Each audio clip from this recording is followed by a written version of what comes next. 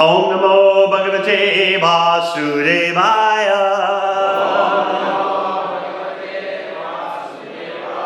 Om Namo Bhagavate Vasudevaya.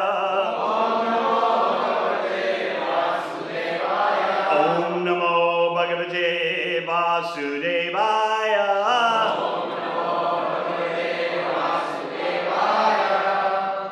Srimad Bhagavatam, 6th Canto, Chapter 1, Text 30. Yes, Text 30? Nishamyam riyamanasya Mukato harikirtanam Bhartavanama Maharaja Parshada Sahasapatan Nishamyam riyamanasya Mukato harikirtanam Bhartavanama Maharaja Parshada Sahasapatan Nishamyam riyamanasya Mukato harikirtanam Bhartavanama Maharaja Parshada Sahasapatan.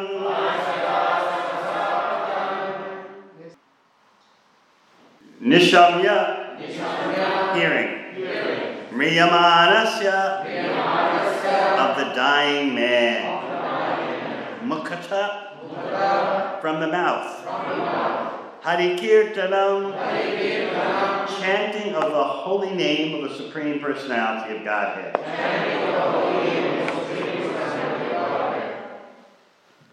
Bhartunama, the holy name of their master. Maharaja, O king. Parshada, the order carriers of Vishnu. Sahasa, immediately. Apatan, arrived. My dear king. The order carriers of Vishnu, the Vishnu Dutas, immediately arrived when they heard the holy name of their master from the mouth of the dying Ajamila, who had certainly chanted without offense, because he had chanted in complete anxiety. Purport.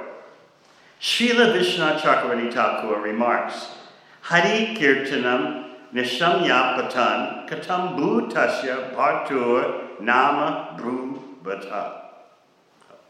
The order carriers of Lord Vishnu came because Ajamila had chanted the holy name of Narayana. They did not consider why he was chanting.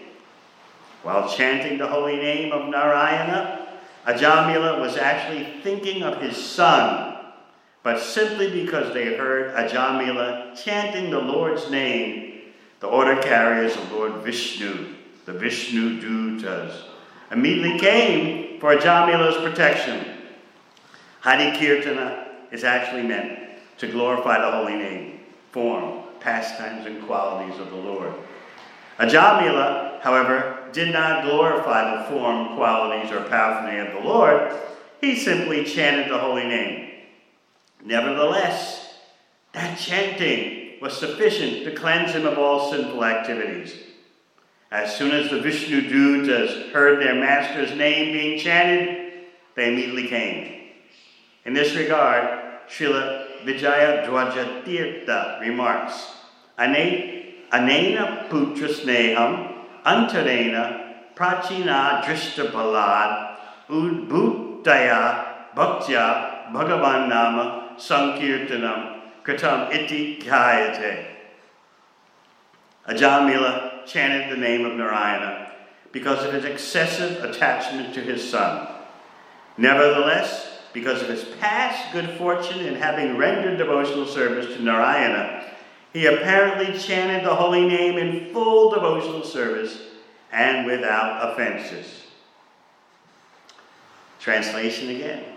My dear king, The order carriers of Vishnu, the Vishnu Dutas, immediately arrived when they heard the holy name of their master from the mouth of the dying Ajamila, who had certainly chanted without offense, because he had chanted in complete anxiety. Om Gana Tirmadandasya, Gyananjana Shalakaya, Chakshur Militam Yena, Tasmai Shri Guruve Namaha. Jai Shri Krishna Chaitanya, Prabhu Nityananda, Shri Advaita Gadadhara, Shivasari Gaur Bhakta Vrinda, Hare Krishna, Krishna Krishna, Hare Hare, Hare Rama, Rama Rama, Hare Hare. We talked yesterday about how precise material nature is.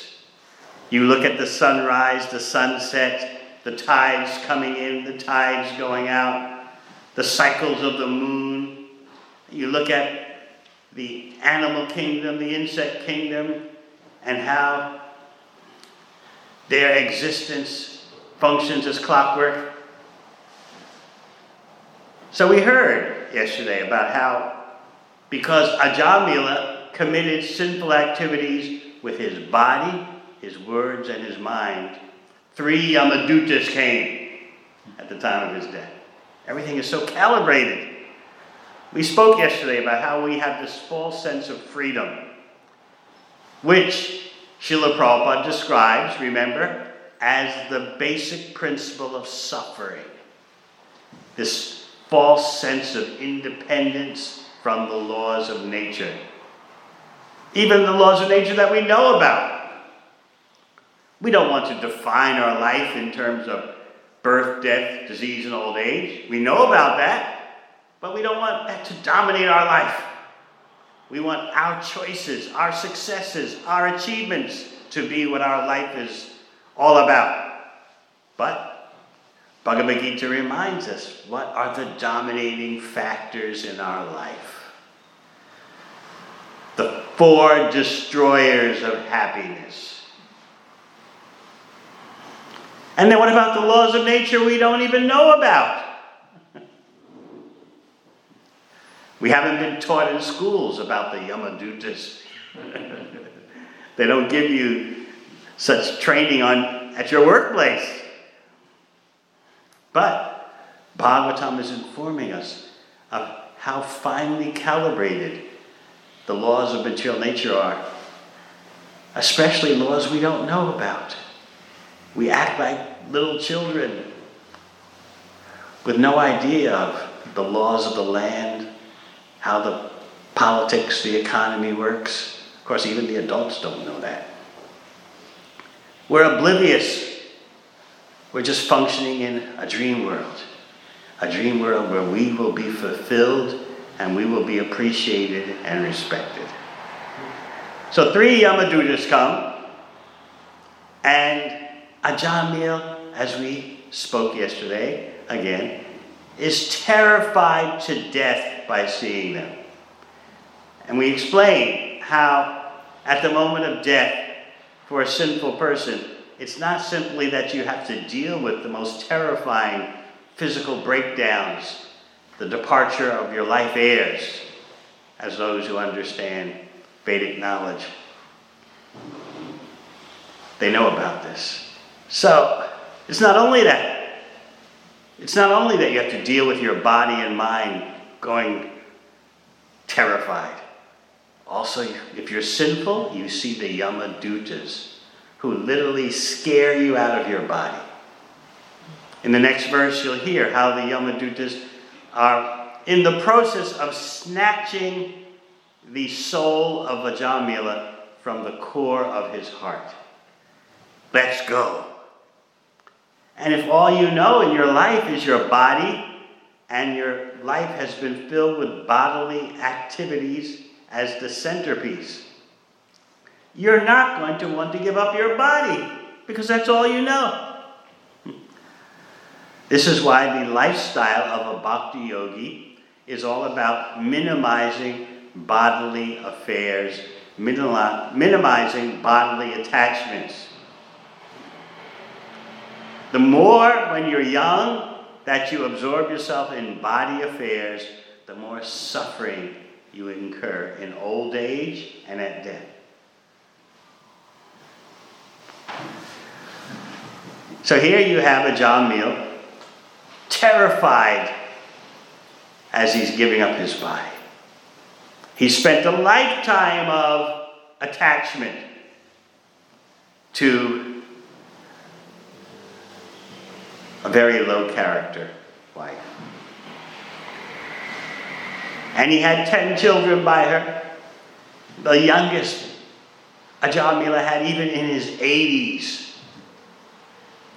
And he was eating the food cooked by such a lady of extremely bad character. So this is why Ajamil is described as Dasipati. He's the husband of a prostitute. In Vedic culture, you are labeled according to your associates. In contemporary Western culture, which is also affecting India, who cares about your associates? You're an individual. You do your thing. You do what you want to do. And it's all about you. But Vedic culture is much more precise. And you see that in Srimad Bhagavatam. You're labeled according to your associates, your family members. You're the son of this one. Just like Yamaraj. We'll hear more about Yamaraj in the coming verses. He's the son of Vivaswan, so he's known as Vaivasvata. And Shukadeva Goswami, he's the son of Vyasadeva, so he's known as Vyasaki.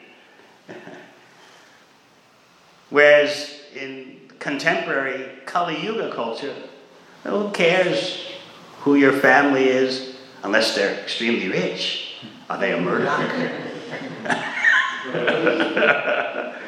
Never mind their abominable behavior. They've got billions. They must be smart, beneficial people.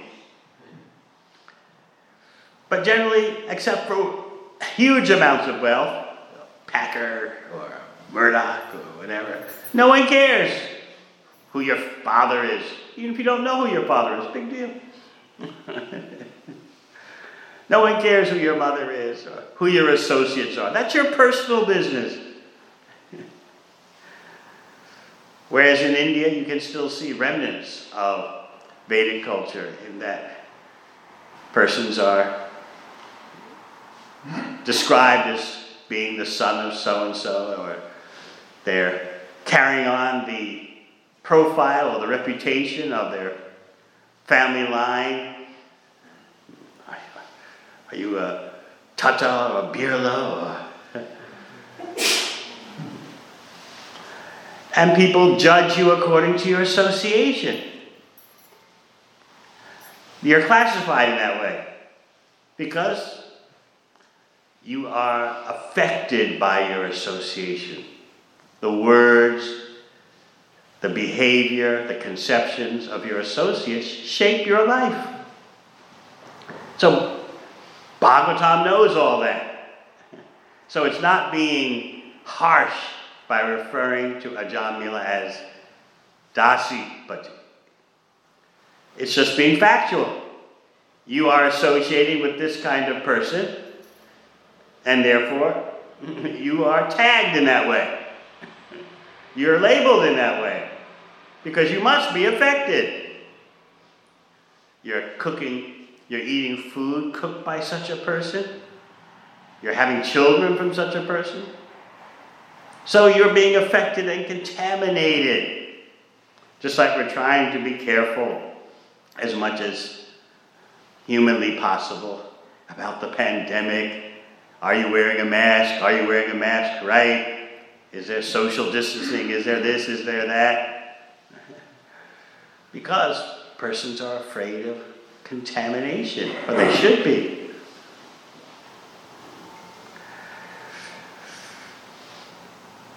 What you're seeing in the case of Ajamila is the result of contamination. He was born in a pious Brahmana family. Not a complete Vaishnava family, but one that was dedicated to pious activities, and therefore they sent their son to the Gurukula. And at the Gurukula, Ajamila was ordered to bring back some firewood for the yajna.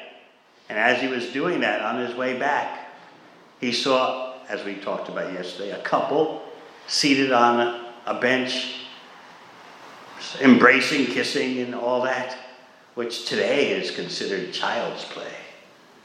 But in a real human civilization, this is very disrupting for those who have been raised properly. So appreciate Ajamila's struggle. He tried to fight back in his mind by remembering the Shastra. He did go back to the Gurukula. He didn't stop. He just saw the scene and went back to the Gurukula, but he couldn't get the low-class lady out of his mind. Even after he married a nice Brahmana girl, he still kept that low-class woman that he saw intimately engaged on a bench. He couldn't get her out of his mind. This is the advantage of chanting Hare Krishna. We don't rely on pious activities to cleanse our mind. You'll find that out later in the 6th canto about atonement, how counteracting an impious activity with a pious activity does not transform your heart. And you're going to hear how Parikshit Maharaj explains to Shukadeva Goswami, you've taught me about the hellish planets and how persons go there. If you can explain that, then certainly you can explain how to become free from such dangers. I'm concerned, how will people be delivered from such hellish conditions? So you may doubt that there are hellish destinations, hellish planets. But even on this one planet Earth, there's so many hellish places. Do you ever wonder why you're here and not in Syria or Ethiopia or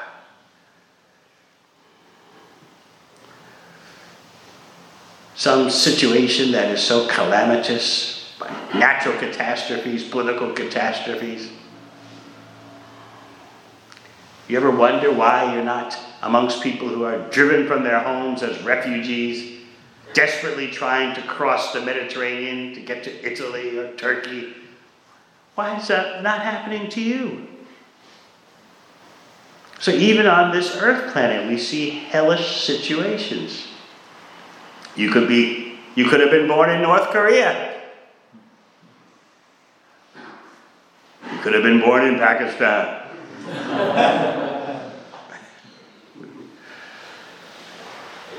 Why did it not happen to you? Yet, when we read about the hellish planets, we think, oh, that's a bit too much. Those descriptions must be, we think, exaggerations for motivating us to be good. No, there are heavenly destinations in the universe, and there are hellish destinations, and there are those destinations in between. And this Earth planet is the middle planetary system, in between. That means mixed happiness and distress. Sometimes there's some good happenings, and sometimes there's some bad happenings. Sometimes there are long periods of seemingly good, and sometimes long periods of seemingly bad. Just like everyone has forgotten, practically speaking, that at the beginning of the 20th century, between 50 million and 100 million people died from the so-called Spanish flu. Why do they forget? It's a good question. Especially in India. Many died in India think the statistics for India, which is very difficult for taking numbers, the statistics are 17 million died because of the so-called Spanish flu. It's called the Spanish flu, but actually it originated in the USA. So, everyone's forgotten about that. Why? Because World War I was happening at the same time, and people were so caught up in the novel, never before experienced methods of destruction, from poison gas, from airplanes, although the airplanes in World War I were very crude, still it was novel. And tanks, armored vehicles. People had never seen these things before, conceived of these things. So therefore, World War I, in which just 17 million people died, just 17 million, that's less than half the persons who died because of the pandemic. But people don't remember the pandemic. Why? Because back then they're used to pandemics. Again and again, cholera outbreaks, this, that, the other, tuberculosis, typhoid. It was normal. But World War I, that's abnormal. Tanks, chemical warfare, airplanes.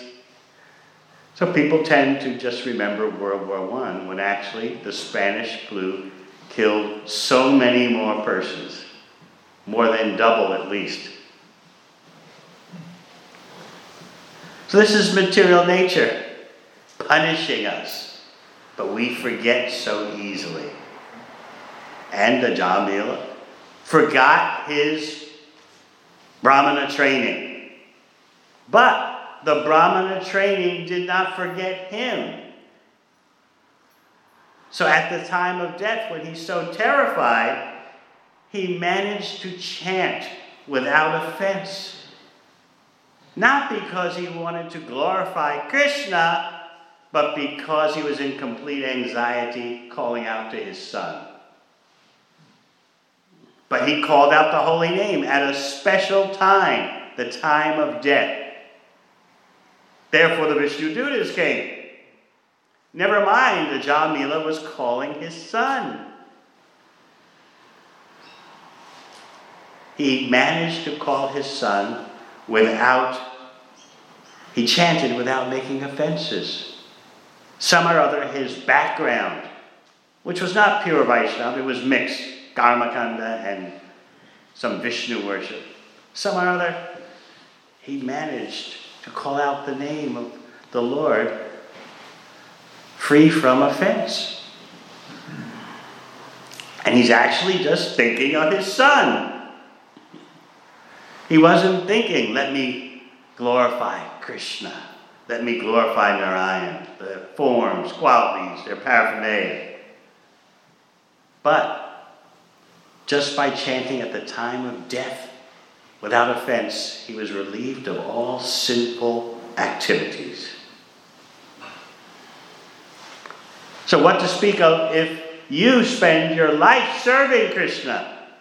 How kind Krishna will be to you at the time of death.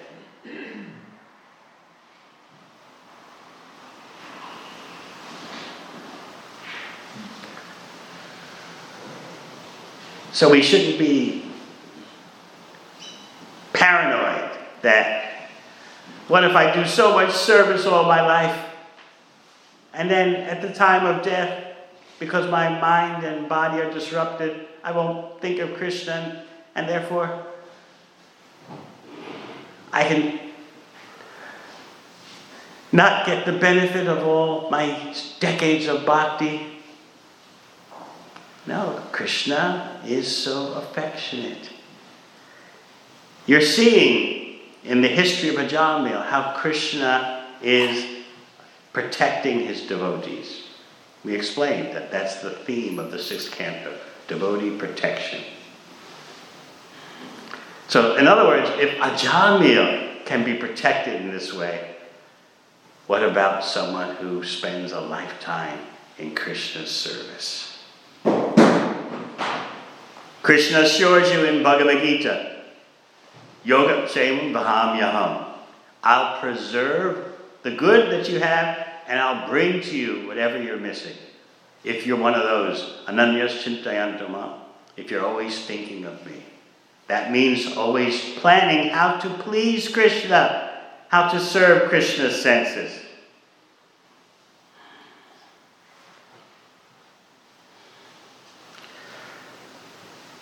Because of Ajamil's desperate chanting, not only did the Vishnu Dutas appear, but they ordered the Yamadutas, don't touch him.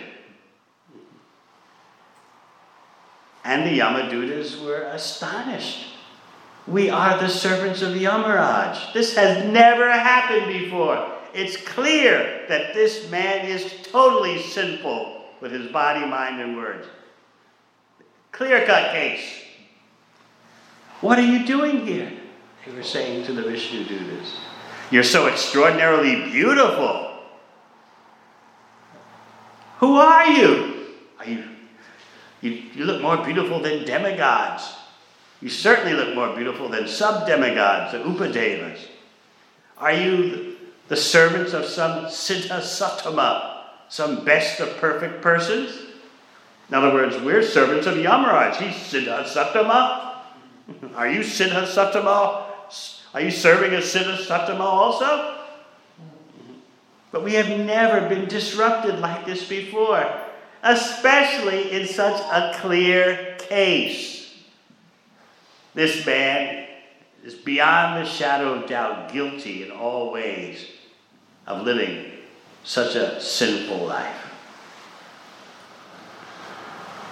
So the Yamadutas are in action already. Did you know that? They are pulling out the soul from the core of Ajamil's heart. The heart is a contraption. It's not a spiritual device. In Bhagavad Gita, Krishna says, Ishwar Sarva Bhutanam Hrideshe Arjuna Tishtati. Arjuna, I'm situated in everyone's heart as the controller. Krishna is not only in your heart as the controller, he's also there as your friend. But we think Krishna doesn't care for us, or Krishna's abandoned us, when actually it's the reverse. We've abandoned Krishna and we don't care. We don't care for him because we don't care for his instructions. So how does Krishna demonstrate his friendship? As Suhrittama, the best of all friends, the best of all well-wishers. How does he demonstrate that in your heart? He goes with you to whatever next body you take. No matter how abominable that body is, the super soul will be with you in the core of the heart. When you walk around outside your house, at the park, or at the beach, or just on the street, in the countryside, you see so many creatures flying through the air, crawling on the ground, swimming in the water. You should think,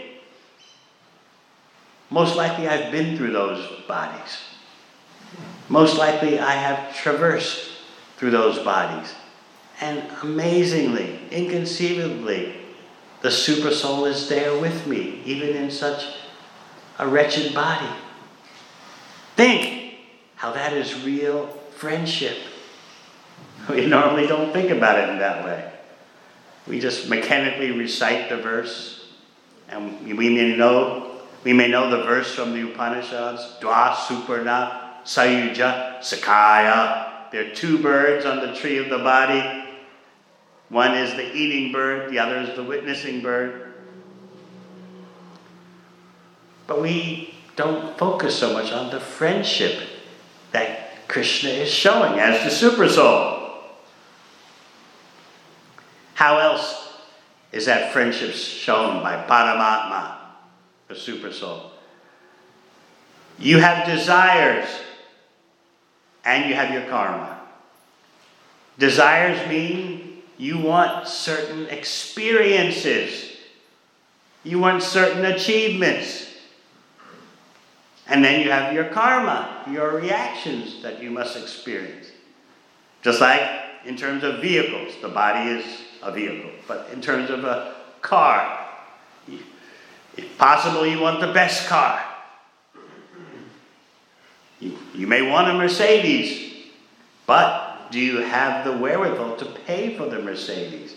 Similarly, conditioned souls are all about desires. I want this, I want that. But do you have the karma to pay for fulfilling those desires, for getting what you want? So Krishna, as super soul in your heart, shows you friendship by arranging to fulfill your desires in the most appropriate way and according to your karma. So again, we don't think about friendship in that kind of way. But isn't, even in the mundane sense, a friend is someone who's always with you, no matter what? And a friend is someone who helps you fulfill your desires.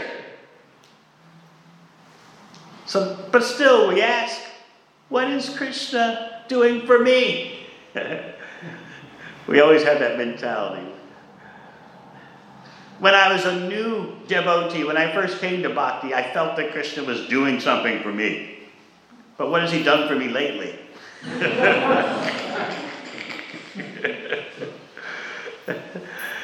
We have this tendency to turn the Supreme Personality of Godhead into our order supplier. But that will never make us happy. Therefore, the real devotees of the Lord teach us how to desire simply Krishna's pleasure. That is the perfection of bhakti. How to want what Krishna wants.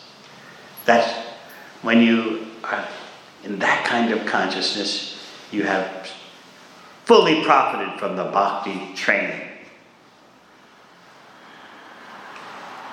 So we know that a Vaishnava who surrendered to the Lord is always protected.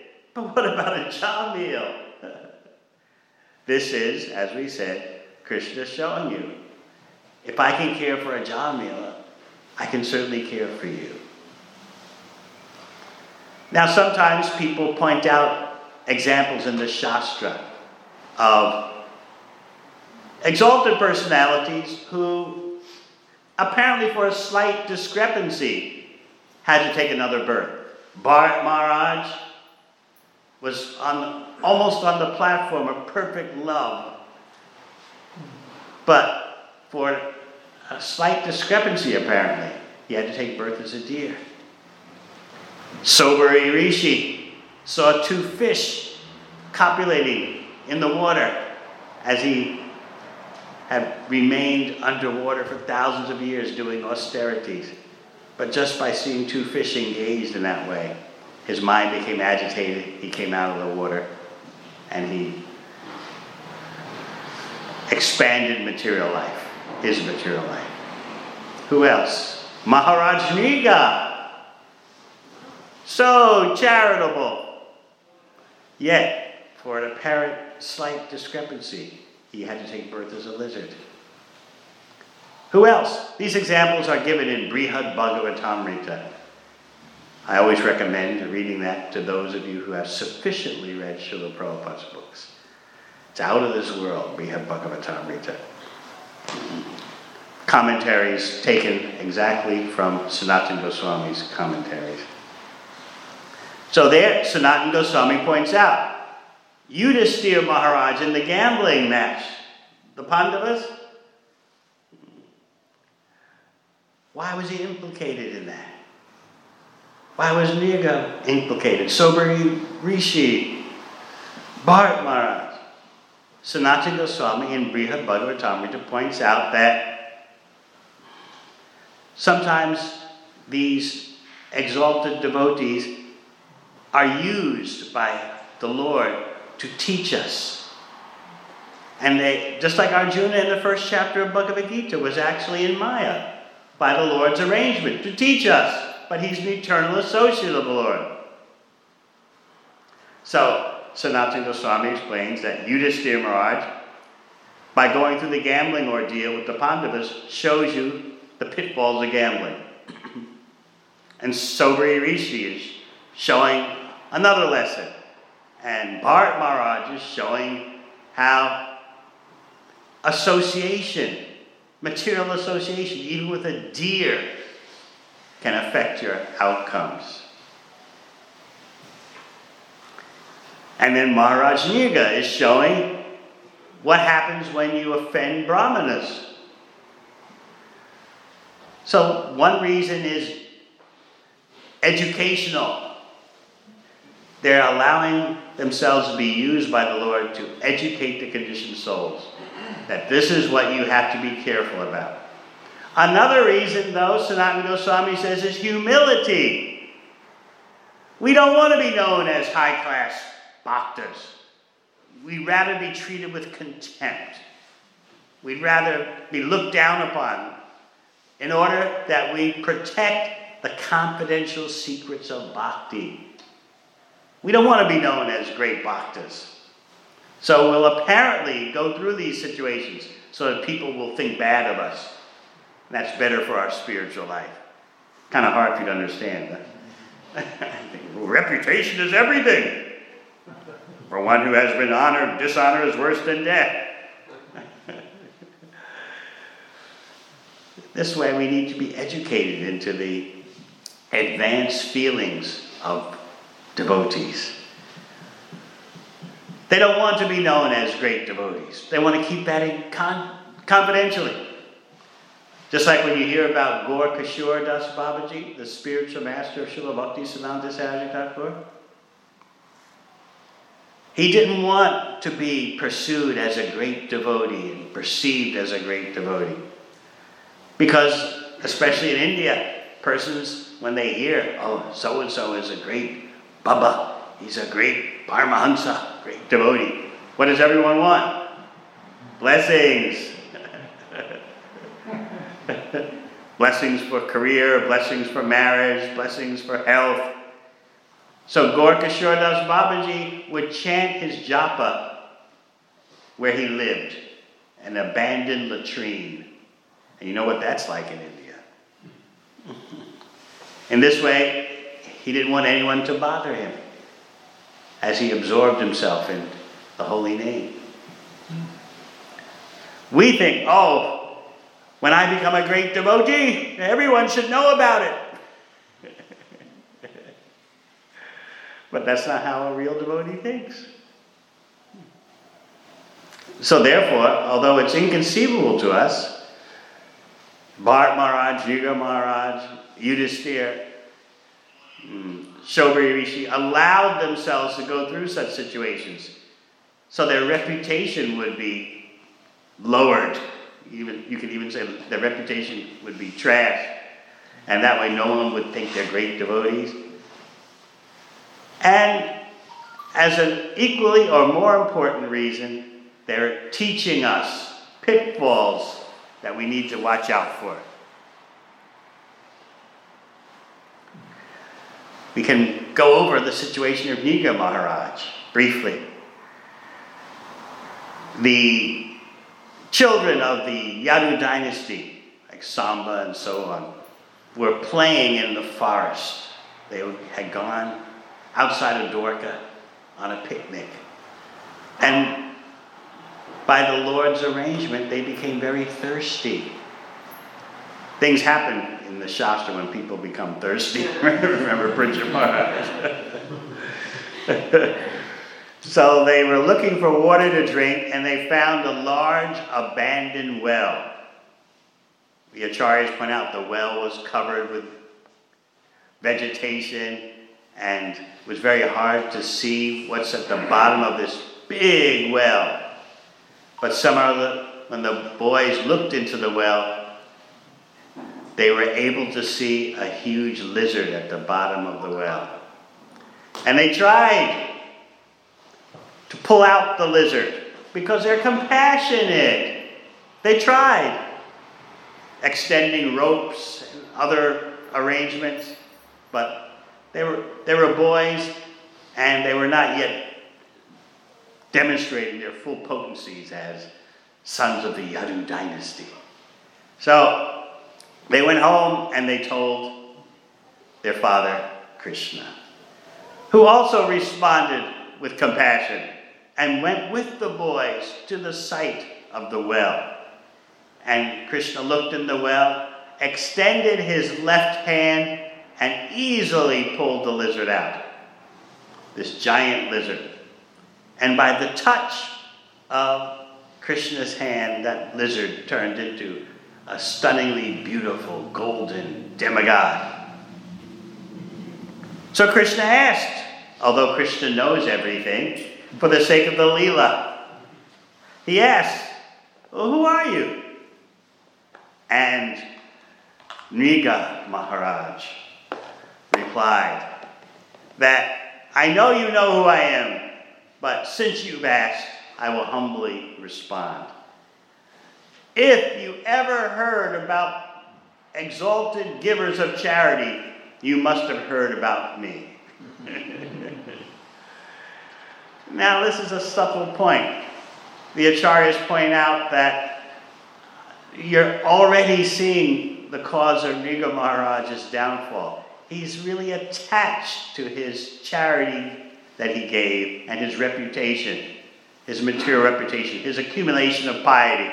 So therefore, the first thing he says is, if you've ever heard a list of the greatest charity givers, you must have heard my name. Bhakti is subtle. And then he goes on to explain that I gave so much charity. I gave more cows in charity than there are drops of water in a downpour. I gave more cows in charity than grains of sand. And to whom did I give the cows to in charity? I gave them to first-class brahmanas. In other words, my record is impeccable for punya, for pious activity. The cows I gave were all at the peak of their health. They only had one calf. Their horns were gold-plated. Their hooves were silver-plated. They wore jeweled necklaces. They were covered with silk cloth, with jewels attached to the cloth. These are the cows I gave. Hundred thousands of them. Now you might say, well, couldn't this be an exaggeration? But the Acharyas point out that on certain holy days and at certain holy places like Kurukshetra, if you give one cow, it's equal to 10 million. There's always this fine print. So Nriga Maharaj was expert in all this pious activity, but he was not a bhakta. He had thoughts of the Supreme Personality of Godhead, but that wasn't his main program. His main program was pious activity for going to the heavenly planets, with a bit of Krishna Bhakti thrown in on the side.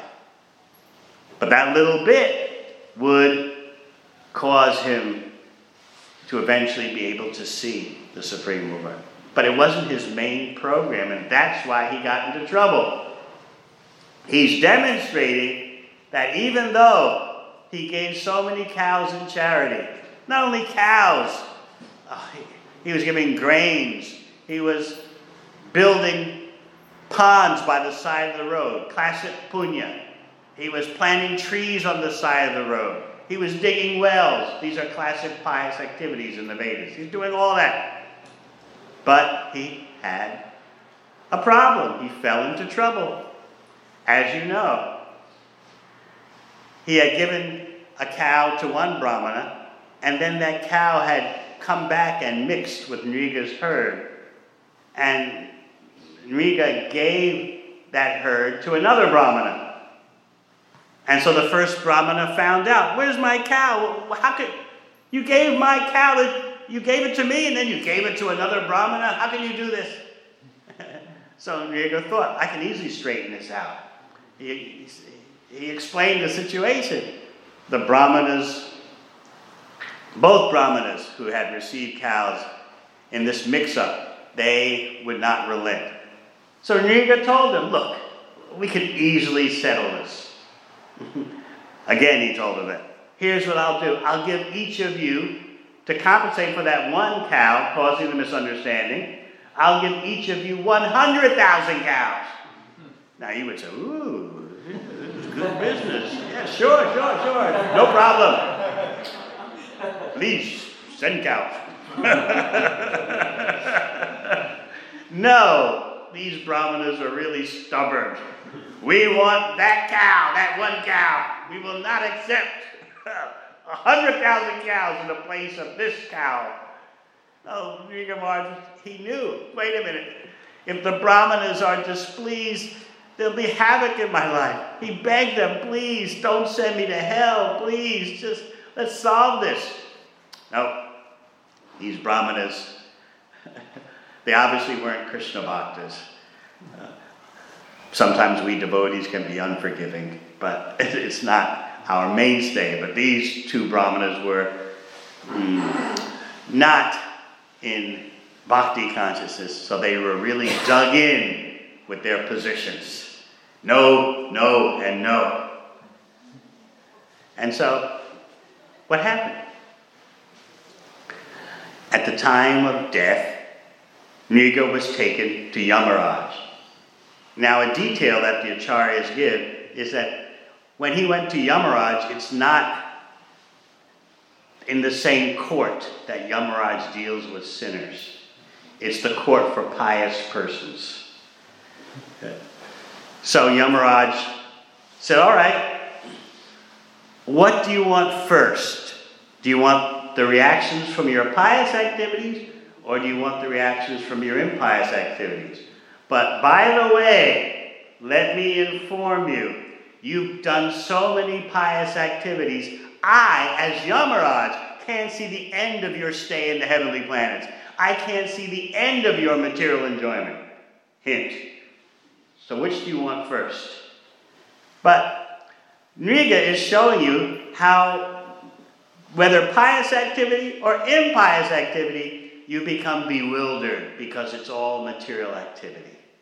It's selfish material activity. It's not bhakti. So bewildered in his intelligence, Nriga says, well, I've heard that after you suffer and then enjoy, the enjoyment is so much sweeter. That was his thinking. So I'll take my suffering first, which will be a little bit, and then I'll have endless enjoyment, which I'll relish even more after the suffering. You're thinking, come on, Nriga, take Yamaraj's hint. Yamaraj, who's sometimes referred to as Bhagavan, can't see the end of your stay in the heavenly planets, can't see your material happiness ending. No.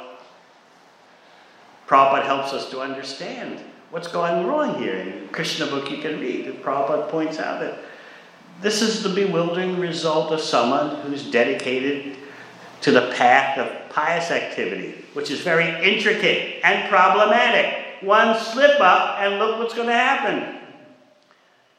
So Nriga tells Yamaraj that, and Yamaraj immediately says, fall into a lizard's body.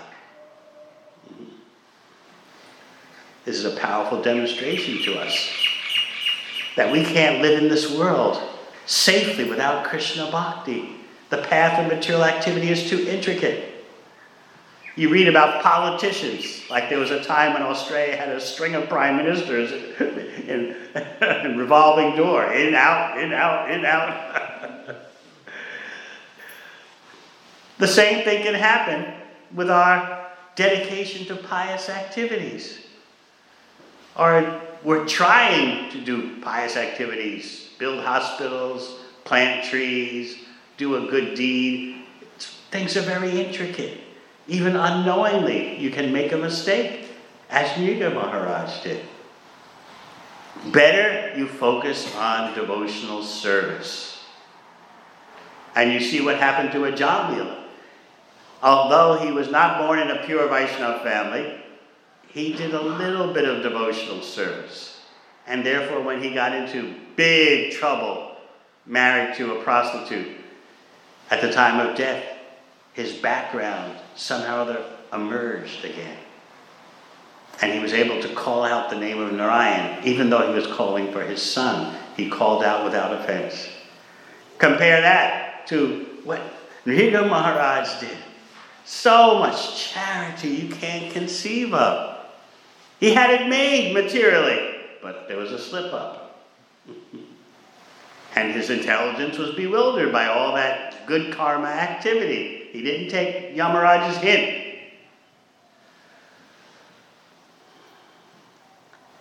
So he was in a lizard's body.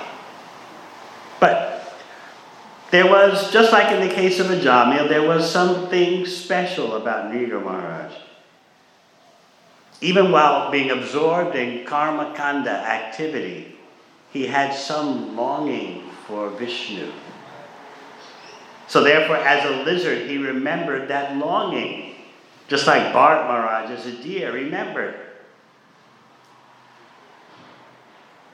And so, eventually, he had the darshan of the Supreme Personality of Godhead, who personally rescued him from the well and the lizard's body.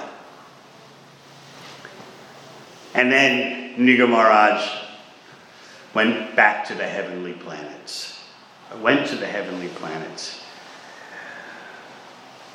he go to Vaikuntha? Wasn't ready. You see, demigods in the heavenly planets can sometimes see the Supreme Personality of Godhead, but they can't enter Vaikuntha until they become pure. So therefore, Nriga Maharaj went to the heavenly planets to make further advancement, even though he had seen the Supreme Personality of Godhead. And the Supreme Personality of Godhead then lectured the residents of Dwarka. Just see what happens if you offend Brahmanas. Be very careful. Now you might say, well, didn't the relatives of Krishna know that already? Yes, but Krishna is using them to aim his instructions at the whole world. Just like through Arjuna in Bhagavad Gita, Krishna targets all human beings in all times and places. All right, any questions? We have a comment from Aniruddha Prabhu, who's graced us with his presence. Yes. We have an interesting contrast in this last one where we see that association is dangerous, but a little contact with the devotees is very powerful, or some devotional service is very powerful. And we see in the Hare Krishna movement, we see devotees who have surrendered and given their lives to Prabhupada, but then later on in their lives they become distracted and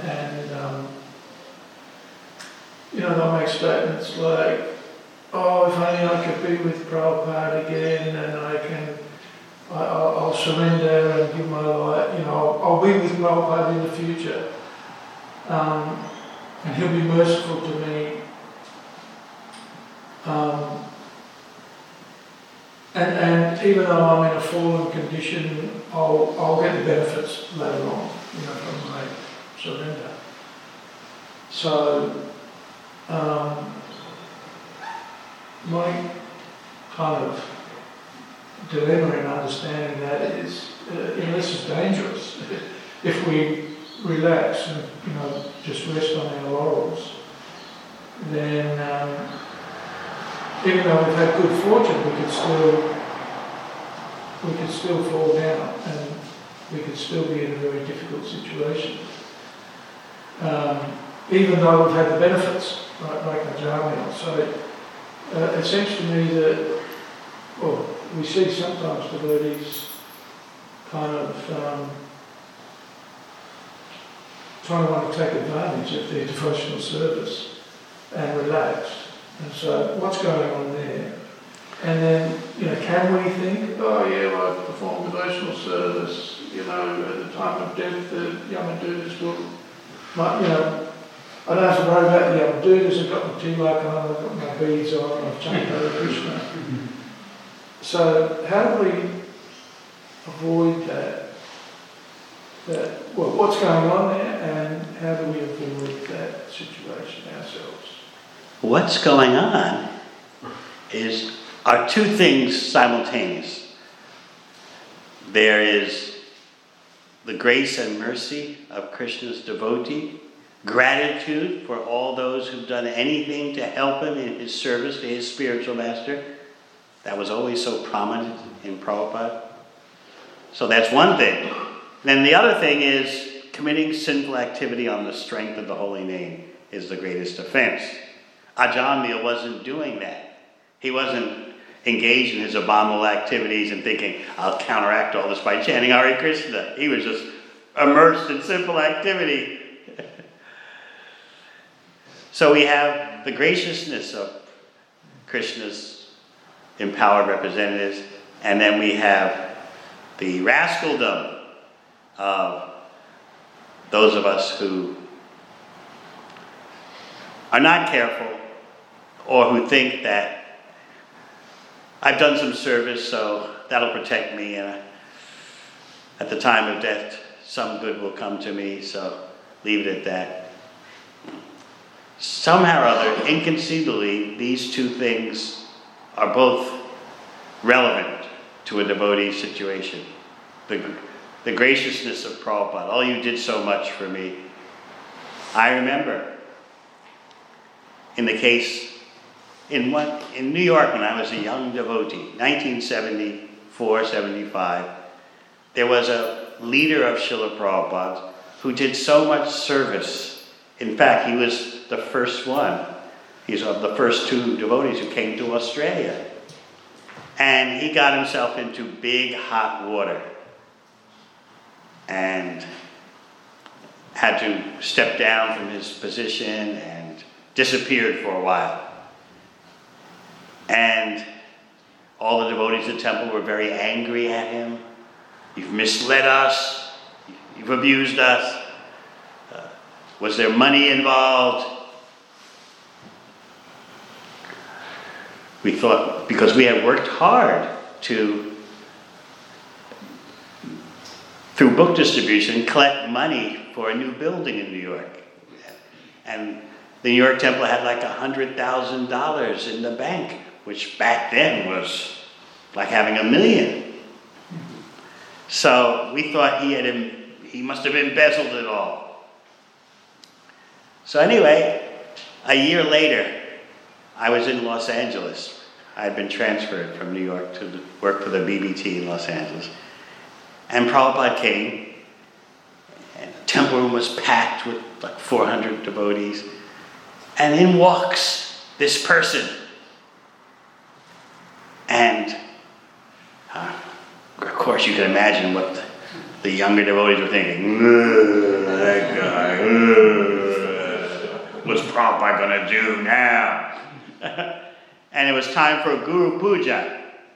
And so I watched as this devotee, this fallen devotee who had done so much service, walks up to the Vyasa-san, and as they did back then, you take off your shirt because you're not, you should only have a chadar on or bare-chested when you offer puja.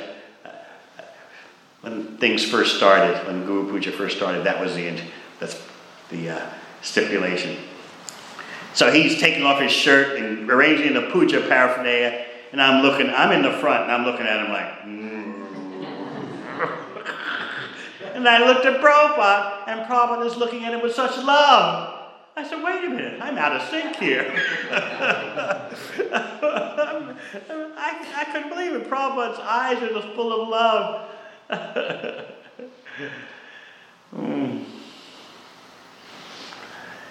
And so, after the class, Prabhupada goes up to his quarters upstairs, and this devotee follows him. And this devotee he really had a strong Vaishya ability. And Prabhupada knew how to engage everyone.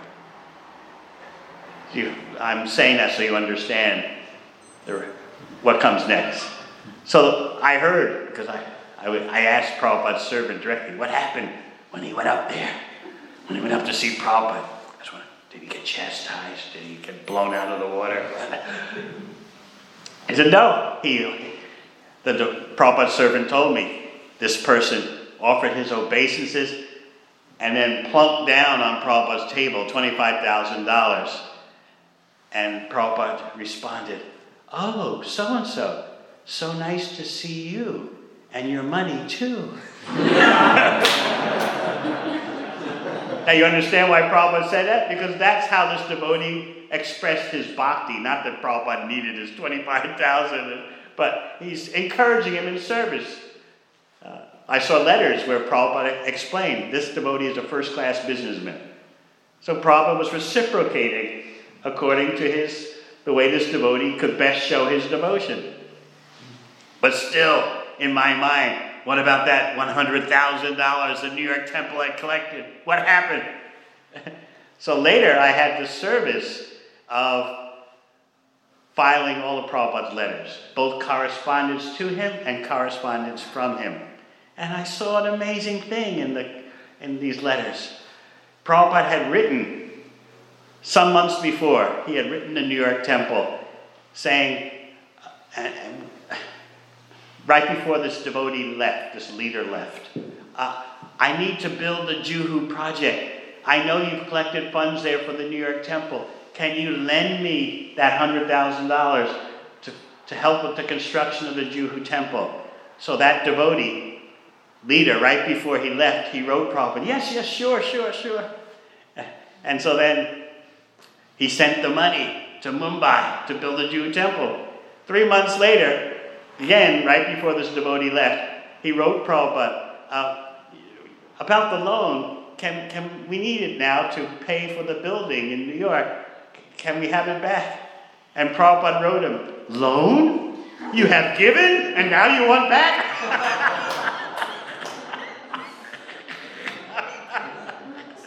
So Prabhupada saved the money personally. But still, I remember how much love Prabhupada showed in his glancing over this devotee. He even tried again to send him to Australia, right, Aniruddha? He tried to send this devotee back to Australia to be a leader. And then there's another example, final example, because it's getting late.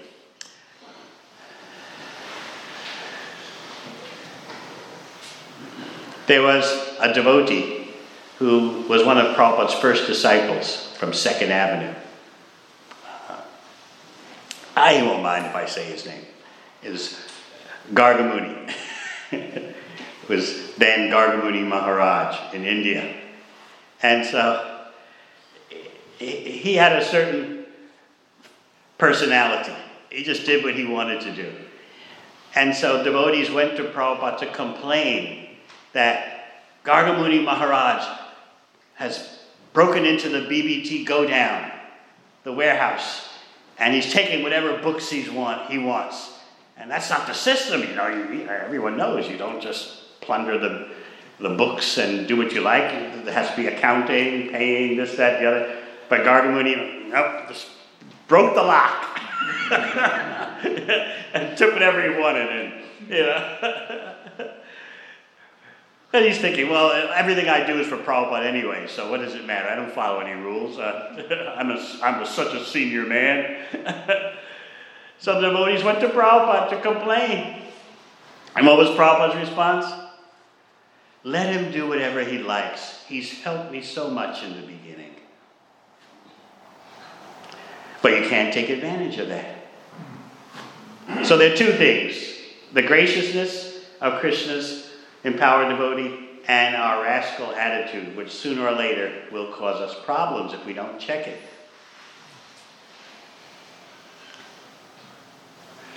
All right. So it's been interesting discussing Ajamdil and Maharaj Riga, the parallels as Aniruddha Prabhu has pointed out. All right, thank you very much. Glory to Srila Prabhupada.